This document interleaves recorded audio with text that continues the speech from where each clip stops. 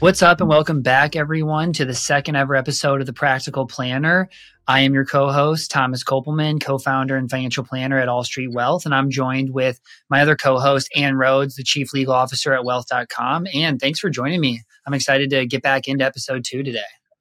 Thank you so much, Thomas. It's always such a pleasure to find myself across this sort of virtual coffee with you to talk about estate planning. Definitely. So everybody that did not listen to last week, I would definitely recommend that you go back. The goal of this podcast is we're really like bringing you up to speed from the basics all the way to a lot of the complex. So last week was really about what estate planning is, what the importance of it is. And we got into the foundational documents a little bit, but today we're going to dive more into those foundational documents, what they mean, why they're important, and kind of some issues or mistakes that we see around them. So, Anne, let's just kind of start off like with, what's the first foundational document you think of when you think of estate planning? Well, it has to be the will or the trust, right? That is what I think most people think of as the main vehicle for their estate plan. But before we dive into that, it's important to note that estate planning really is a package of documents. It's a suite of legal documents so that you can address, as we spoke about last week, not only death, but also incapacity or unavailability of that client. And this can be, as simple as having to travel outside of the country and not being able to, notarize or sign something where they need to have a financial transaction being done. And so I really think of estate planning as a whole suite of these documents. So to kind of go into each of these a little bit more deeply, and here I also want to pause and make a note. So as I say the names of these legal documents, you may think, oh, holy cows, I've never even heard of this document, or I know it by another name. What is going on? So to level set, I want to explain. Different states have different preferred names for some of the documents that do exactly the same thing, right? And then to make matters worse in this area, and why we are having a podcast about estate planning, is because even attorneys sometimes have different preferred names for different documents. So a typical example of this will be the living trust versus the revocable trust. And then also throw in the fact that some people refer to something as a will versus a living will. So this episode really is about kind of untangling some of these terms and level setting so that going forward, we have kind of one set of names for the exact same document. But in your particular state or for your particular client, you may have to know it by a different name. And I think that's important, especially with like now us advisors. Most of us are working with people, not just in our state, but all over the country being virtual. And you might have the weird situation where you're talking about estate planning and, hey, you need to go make sure you get this done. And they're like, I brought this up to my attorney and that wasn't the name of it. It's like, that's okay. It means the same thing. You don't have to have it perfect. But if they're coming back with different names, that's why. Exactly. And so first things first, a living trust is a very common name for a revocable trust. And revocable trust just means it's a trust, so an agreement between two people about what to do with a certain set of assets. But it's made while the creator of the trust is alive, and the creator of the trust has the full power to change the trust, and including completely revoking it, meaning just making it go away by signing another piece of paper. So living trust, revocable trust, those are interchangeable oftentimes. Then there's the will, the last will and testament. By and large, that's entered into like pop culture, living consciousness. And so most people understand it's a document that takes effect upon your death and that, names your executor, who's going to be in charge of your money, and also how to dispose of that money. Importantly, it also names guardians if your client has, minor children or children who need that help. Then there is something called the living will. And I wanted to bring it up immediately after the will because it sounds so similar. Just add the word living in front of it. But it's actually quite a different document. And it goes hand in hand with something that's called a healthcare power of attorney. So what these two documents are decisions that your client wants to make regarding who should be in charge of their healthcare decisions in case something happens to them, how to perhaps even dispose of their remains, donate organs, and also what those instructions should be. the important thing to realize about these medical documents is that they really come in two parts. And in most states, they're actually very clearly made into two parts. But in some states, the two parts are actually combined into one document that will be called the Advanced Healthcare Directive. So think of this as a formula. Advanced Healthcare Directive equals power of attorney plus living will. And so it just depends on the state's preference here. So the healthcare power of attorney is the part that actually names the person, the agent who will make decisions on healthcare. And the living will is basically, I think of it as everything else. So your guidelines, your wishes about, end of life sustaining treatment, artificial, nutrition and hydration, and even organ donation, as I said before. And so that's, that third document type.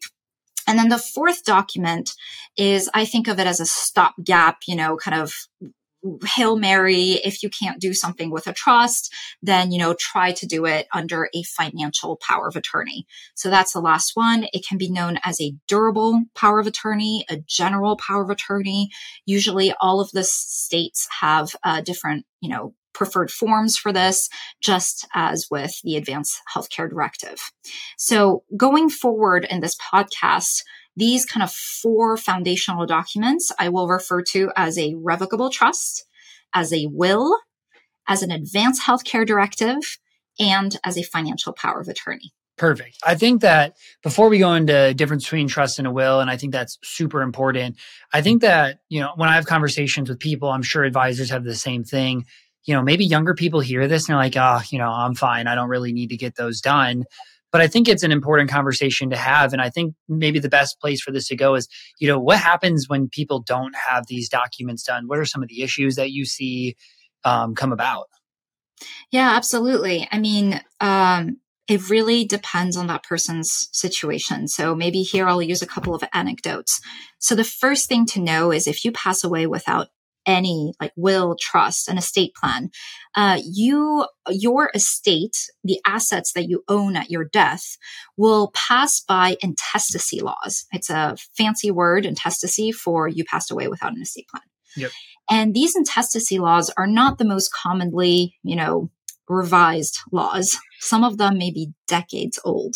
Some of them may be from the 1950s, where the makeup of an American family is very different than what it is today, right? Think of your prototypical nuclear family, mom, dad, kids, right? Maybe you still have parents who are alive. Maybe you have siblings, but there's this waterfall that basically a legislature from a long time ago potentially decided that this is by and large what most Americans want. But you hear in that statement, by and large, what most Americans want may not apply to you. Yeah. And specifically, even if you're okay with most of your assets going to your spouse, otherwise your kids, otherwise your parents, right? Which is usually that flow. You may still want to make a couple of smaller gifts to people. And those gifts are definitely not going to be reflected in there. So I think of, particularly personal objects tend to hold a lot of sentimental value, or maybe a one-time cash gift to charity. You've basically lost the opportunity to make those gifts. And I always come back to this one example of a woman who drove me around DC, and I told her my job.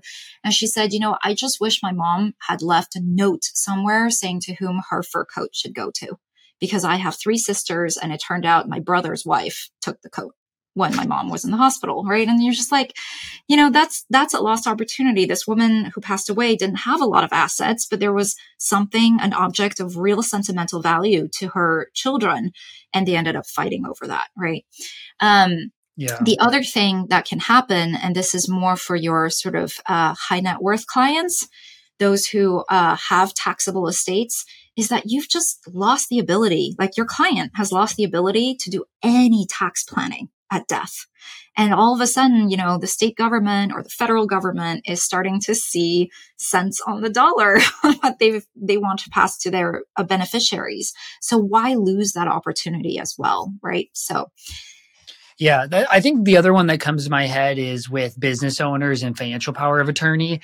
And, to be honest, I've never had this issue come about with any of my business owners, but I've always heard the stories of business owner is in a different country. They're not able to work. Some financial decision needs to be made or needs to be signed or notarized or whatever. And business is basically stuck because they've never done the estate planning documents to give anybody else the ability to carry out that action. Yes, I'm so glad you brought that up because I just had a conversation with a financial planner who has, a business owner as a client and was wondering, where the heck do I start? Right? Like the business owner had a very basic agreement in place, partnership agreement with his preferred partner. And all of a sudden they're bringing on new partners. And he's finally starting to realize like things can go wrong in that not just, incapacity of your partner or death, but even like people leaving, right? And like taking your business ideas with them.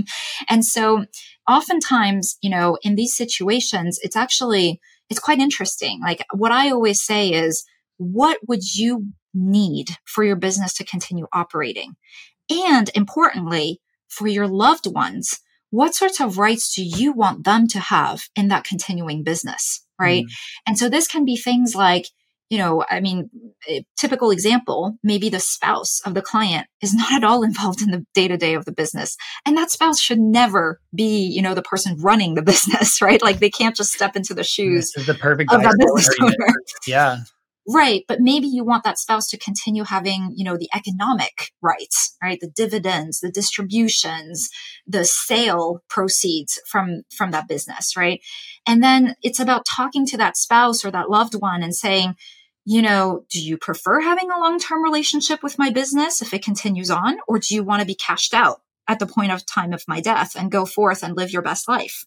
And if that's a cashing out, then all of a sudden you have to think about like rights of first refusal and like who's going to buy those shares to cash out your spouse? Or is it some sort of like big payout that comes from the liquidity in the business? I mean, there are all these situations. Or insurance. Yeah. Or insurance. Yeah. Yeah, exactly.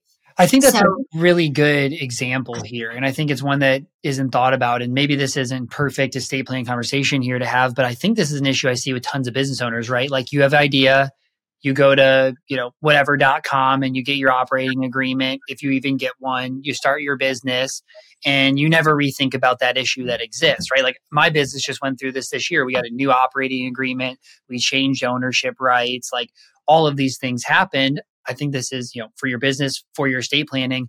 Once you do it, that doesn't mean it's set in stone, right? You need to be revisiting these things as life changes happens, your business grows, you bring on partners, you have different wishes. Like those are all really important times to not just keep the status quo, but update to reflect what's going on. Right. Thomas, this is where you and I are always on the same wavelength. I was actually going to put you in the hot seat and say, Thomas, do you have a succession plan? And to our listeners, right?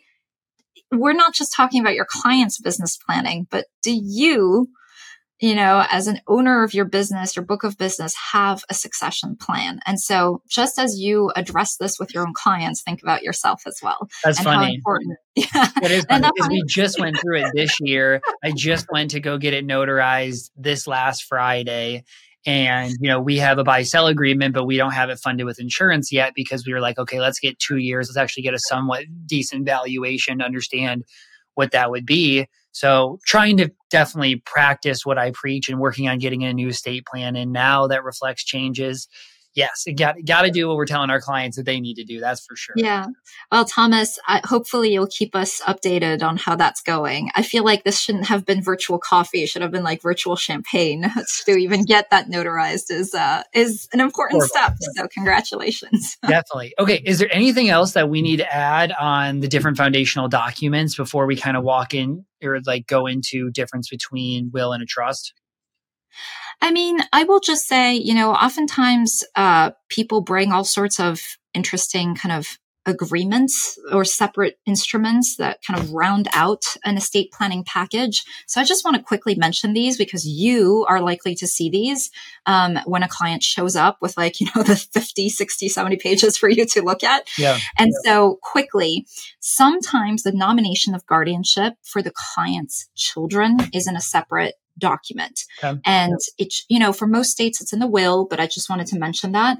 Oftentimes, and this is what happens at wealth.com, if it's at separate nomination, it's probably because the guardian had like super specific wishes that they wanted either the judge who would be making that guardianship decision, or their family members, if they anticipate the family members to fight over who gets the kid, to understand why they picked the people they did. So I just wanted to mention that.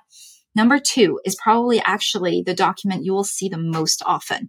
It is called a certificate or certification of trust. If your client has that revocable trust, they might not know the difference. The certification of trust is like a cover sheet for the actual trust. And it's used to do things like bring it in front of a bank to say, hey, my trust exists. I am the trustee and I want to put my bank account into my trust instead of my own name. Right. And so the client will bring that certification of trust to the bank to prove the existence and various important facts about their trust.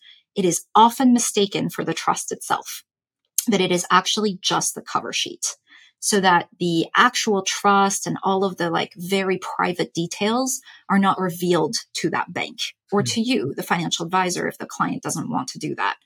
And so when you ask your client, hey, bring me your trust, you may just see this like 2 or 3 page document and be like, this seems very short for a trust. And it's actually just a certificate. So, Yeah.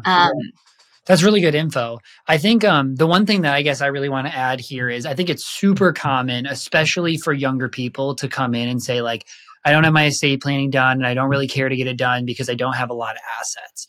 And I think this is something as financial advisors, we really need to facilitate a conversation that at the most basic form, the estate planning isn't actually about assets, right? Like most of the will is about, what we just talked about earlier, making the decisions while you're alive, making decisions after you pass away. And they're important ones, right? Making medical, financial decisions, where your kids go, what happens to your pets. All of that is the most important because even pre-trust, you dictate from beneficiaries where most of the money is going. Like that's not at the most basic form why it becomes important. And so when you talk to these young clients, you have to be like, hey, well, what happened? What do you want to happen to your kids? Be like this, like, well, you might not get that decision then if you don't do it, right? Or what if you're out of the country and a financial issue happens? What do you want to do then? Like, I'm not a big fan of the scare tactics, but sometimes you have to be like, well, if this happened, this is what would happen to you. Is that what you want? To get people to actually feel and see that importance. Right. So here's a tidbit that maybe you can take back to your practice, which is clients, in my experience, are always shocked when you remind them what happens to your parents' things if they were to pass away. Do you want to encourage them to leave an estate plan so that you're not left with a mess on your hands as their child? Number 1 is looking up a generation. Number 2 is actually looking down a generation and telling your clients who have adult children, the ones who are going off to college and who are still so financially dependent on their parents, to say, hey, congratulations, so-and-so is going to whatever school out of state. But what happens, does your child have a financial power of attorney and an advanced healthcare directive at a minimum? Do you know, client, that if something happened to your child and you were still paying tuition during that time, you cannot even see their grades unless you have a financial power of attorney over your child, right? And so those are the insights that I think clients sometimes are reluctant to do the estate planning for themselves because they think they'll be immortal, but then they realize they need to protect their own interests, either as a beneficiary or as a decision maker for the generations around them. So if you have a client in that sandwich generation, think about, broaching estate planning actually through those routes rather than, directly at them. Yeah, those are really great examples. I was just listening to a podcast last week that brought up that same idea with like your college age kids, right? They're now 18 and you actually need these rights to be able to make the financial or medical decisions for them. And that's not something that I feel like anybody would think about. But if you're like, hey, do you remember going to college? Do you remember people going to the hospital for drinking or X, Y, and Z happening? They're probably like, yeah, I did. Be like, well, hey, let's make sure if that does happen, we don't want it to think that it does. But if it does, that we're prepared to be able to step in and make the right decisions just by doing this basic, part of estate planning. Exactly. I know you say you don't like fear mongering as a tactic for estate planning, but let me tell you, those college kids are scary. 100%. 100%. Okay. Any last closing thoughts that you have before we wrap up this episode? I'll just tease the next episode, which is, I know one of the, common questions that comes up is, what's the difference between a last will and testament and a rev trust? And truly, why do some of my clients need one versus the other? And so we'll talk about that. And yeah, that's really it. Yeah, I'm excited for that one. I think that's going to be one of the most popular ones. So everybody, thank you for listening.